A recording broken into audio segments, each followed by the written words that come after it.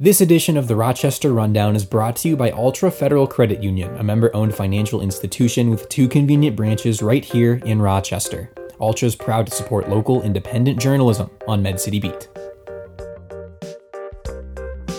The well-publicized financial woes would have been enough to make the past 18 months a whirlwind for the people tasked with leading the Rochester Civic Theater, and the subsequent COVID-19 pandemic made 2020 a period of serious reckoning and reflection for staff at the city's longest-running theater.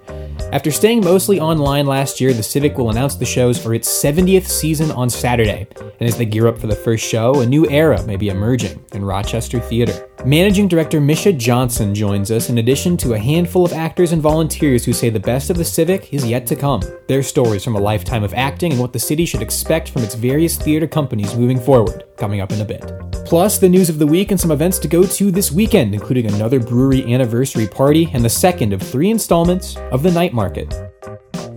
I'm Isaac Janes. It's Friday, August 20th, 2021. Let's get to the news. It was actually one of the first rundowns where Sean and I were breaking down the financial hardships plaguing the Rochester Civic Theater in February of 2020. Among the most troubling details, payroll checks bouncing, utility bills going unpaid, and board members putting up personal loans to keep the theater from sinking. So there's clearly a lack of trust that these organizations themselves cannot provide the necessary oversight that the city's looking for. Just a month after that episode was released, COVID-19 shut down the Civic for months. With the future of the theater already uncertain, the pandemic added another layer of confusion and put all organizations that offer live entertainment in some sort of jeopardy. But in the 18 months since then, things have changed. Head inside the Civic now and there's activity once again, but it's not all from Civic actors. In the aftermath of the financial saga, city officials drafted a one-roof collaborative policy for the city-owned building, which includes the Mayo Civic Center and the Arts Center. On the theater's end, other theater troupes without permanent homes are encouraged to host their shows at the Civic, using the theater for rehearsals and shows of their own at a more affordable cost than renting or owning a separate space. New Managing Director Misha Johnson says the changes boosted overall use of the space, and that was expected, but not to the extent that's occurred. In fact, the space is largely booked out not just for the rest of this year, but for the rest of next year. Arts is thriving in Rochester. It's very exciting. And where there is affordable space now here at the Civic, it's wonderful to welcome more and more of those groups here as best we can. The guiding idea behind the one roof policy, according to Johnson, is that art breeds art. If a fan of, say, the Repertory Theater comes to a show hosted inside the Civic, as they did earlier this month, the hope is that they'll leave not only impressed by the Rep show, but gain a new knowledge of what the Civic cast is offering, plus the other theaters and dance troupes that use the space.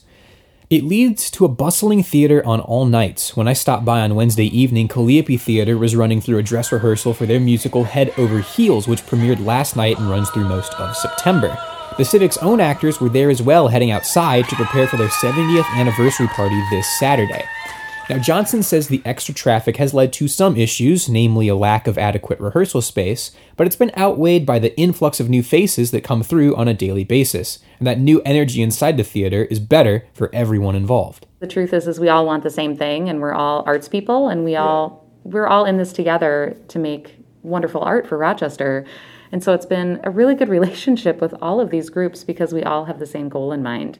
It's also important to note that different theater companies were never completely separate from one another. Actors routinely try out for shows all over the city, no matter who's directing them.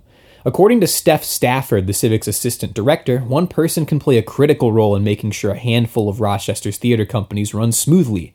So while it's not a total fraternity where everyone knows everyone, bringing Rochester Theater under one roof makes sense. You can have one person who plays in a pit band for one theater, is acting for another, is directing for another, is teaching children in our youth program, working on costumes, and we all help each other because we all need each other. So with the one roof policy now in full swing, focus shifts towards the next season of Civic shows. In other words, the shows that they put on themselves. It's their 70th season, and of course, there's pent-up energy inside the cast that's been swelling for nearly 2 years. The shows that make up this season's repertoire were picked very intentionally, Johnson says, in order to bring people back to the theater. And as for what she thinks people want to see right now, it's comedies, big-name shows, things that make people laugh.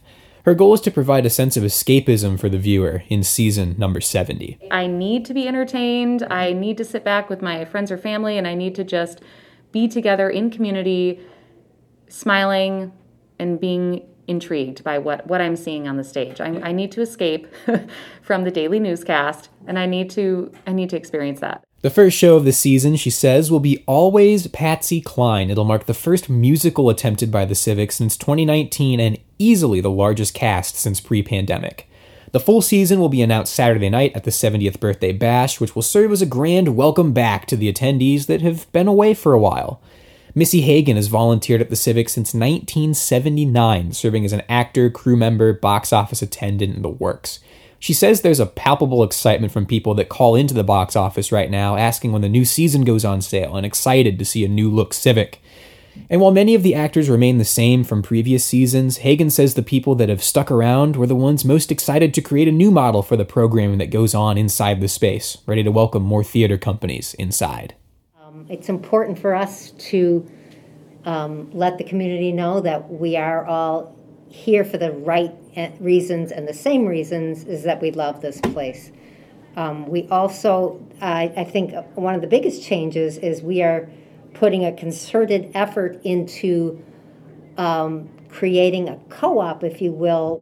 Now, theater can naturally get competitive and at times even cutthroat. Bringing in paid actors from out of town to get a leg up on the competition is part of those financial woes that sank the Civic's previous leadership. But now these actors, including longtime Civic volunteer actor Christine Boos, are going down a different path, saying that the past 2 years have taught them one main thing: Rochester theater is better when it's together. COVID combined with all these other things that have happened with Civic Theater, again, it's taught us the importance of, cohesiveness, of working together, of recognizing mistakes, learning from those mistakes, moving forward, and we need each other. The MedCity Beats Rochester Rundown is sponsored by Ultra Federal Credit Union. Whether you are in the market for a home mortgage, car loan, or are simply looking for a trusted brand to manage your money, Ultra is here to help. Unlike large privately owned banks, Ultra is a credit union owned by its members, allowing it to reinvest profits in its stakeholders, employees, and the communities in which it operates. Among its key priorities, promoting financial literacy to local youth through the Ultra Foundation. To learn more about how Ultra can help you live your best life, visit ultra.org.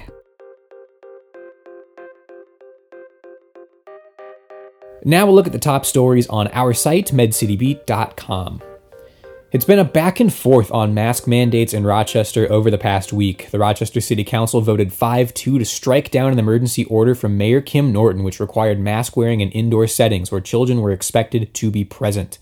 Several council members cited concerns about enforcement, limited community engagement, and lack of political will for a mandate. And the city's move comes days after Rochester Public Schools voted to require masking for all students, staff, and visitors, regardless of vaccination status, for the upcoming school year. Mayo Clinic announced Monday it plans to put $200 million toward the expansion of its proton beam therapy program in Rochester. The 110,000 square foot build-out is scheduled to be completed in 2025, and it'll allow Mayo to treat 900 additional patients per year. Initial work to get the site ready will begin in November, with projects including the relocation of utility tunnels and pedestrian subways. Construction on the building itself will begin in late 2022. And starting in September, United Airlines will no longer offer nonstop service between Rochester International Airport and Chicago O'Hare. United cited low passenger volumes in making the decision. The airline has been offering service from RST to Chicago since 2017, but despite the loss of the United flight, American Airlines will continue to offer 3 daily departures to Chicago. All these stories and more are online now at medcitybeat.com. And now, here's some events we're excited for this weekend. The plaza outside Mayo Civic Center will be packed for the next 2 days. Tonight, catch Blues Traveler with JJ Gray and Mofro at Mayo Park starting at 7:30. The show is still on after the Blues Traveler bus crashed outside of Winona on Thursday and left some band members with minor injuries. This is not a Down by the Riverside show, and there are tickets that you do have to pay for. Check the Facebook event for more details. On Saturday night, head back to the Civic Center for the second edition of the Night Market. Live performances include Mila Miranda and Doctors in Helicopters, and of course, dozens of vendors from across Rochester. Attendees are asked to wear masks regardless of vaccination status, and the whole thing kicks off at 5 o'clock. And last week, we told you about Thesis Beer Project's 2-year anniversary party. Well, this week, Little Thistle Brewing Company turns 3, and they are partying all weekend long. Tonight, Iron Heart Wrestling comes to the patio, the opening bell at 7 o'clock. Saturday, A Little Too Short to Be Stormtroopers is going to perform, with new beers being tapped every single hour. And the party wraps up Sunday evening with Women Who Rock, presented by Rochester Magazine. Mary Leeser and Deanna Parks will be playing from 4 to 6. All of those events are free. And that is where we're going to leave it for this week. Thank you for listening. If you enjoyed today's show, the best way to support us is to become a member, be a part of quality local journalism at medcitybeat.com/membership. I'm Isaac Janes with Med City Beats. A quick note before I go. Next week's rundown will be the last one for me. I'm moving up to Minneapolis at the end of the month, so rundown number 56 will close the book on what's been an incredible 18 months of storytelling. I will have much more to say next week, but for now, all I can say is thank you for listening. Have a great weekend, everyone, and I will talk with you again one more time next Friday.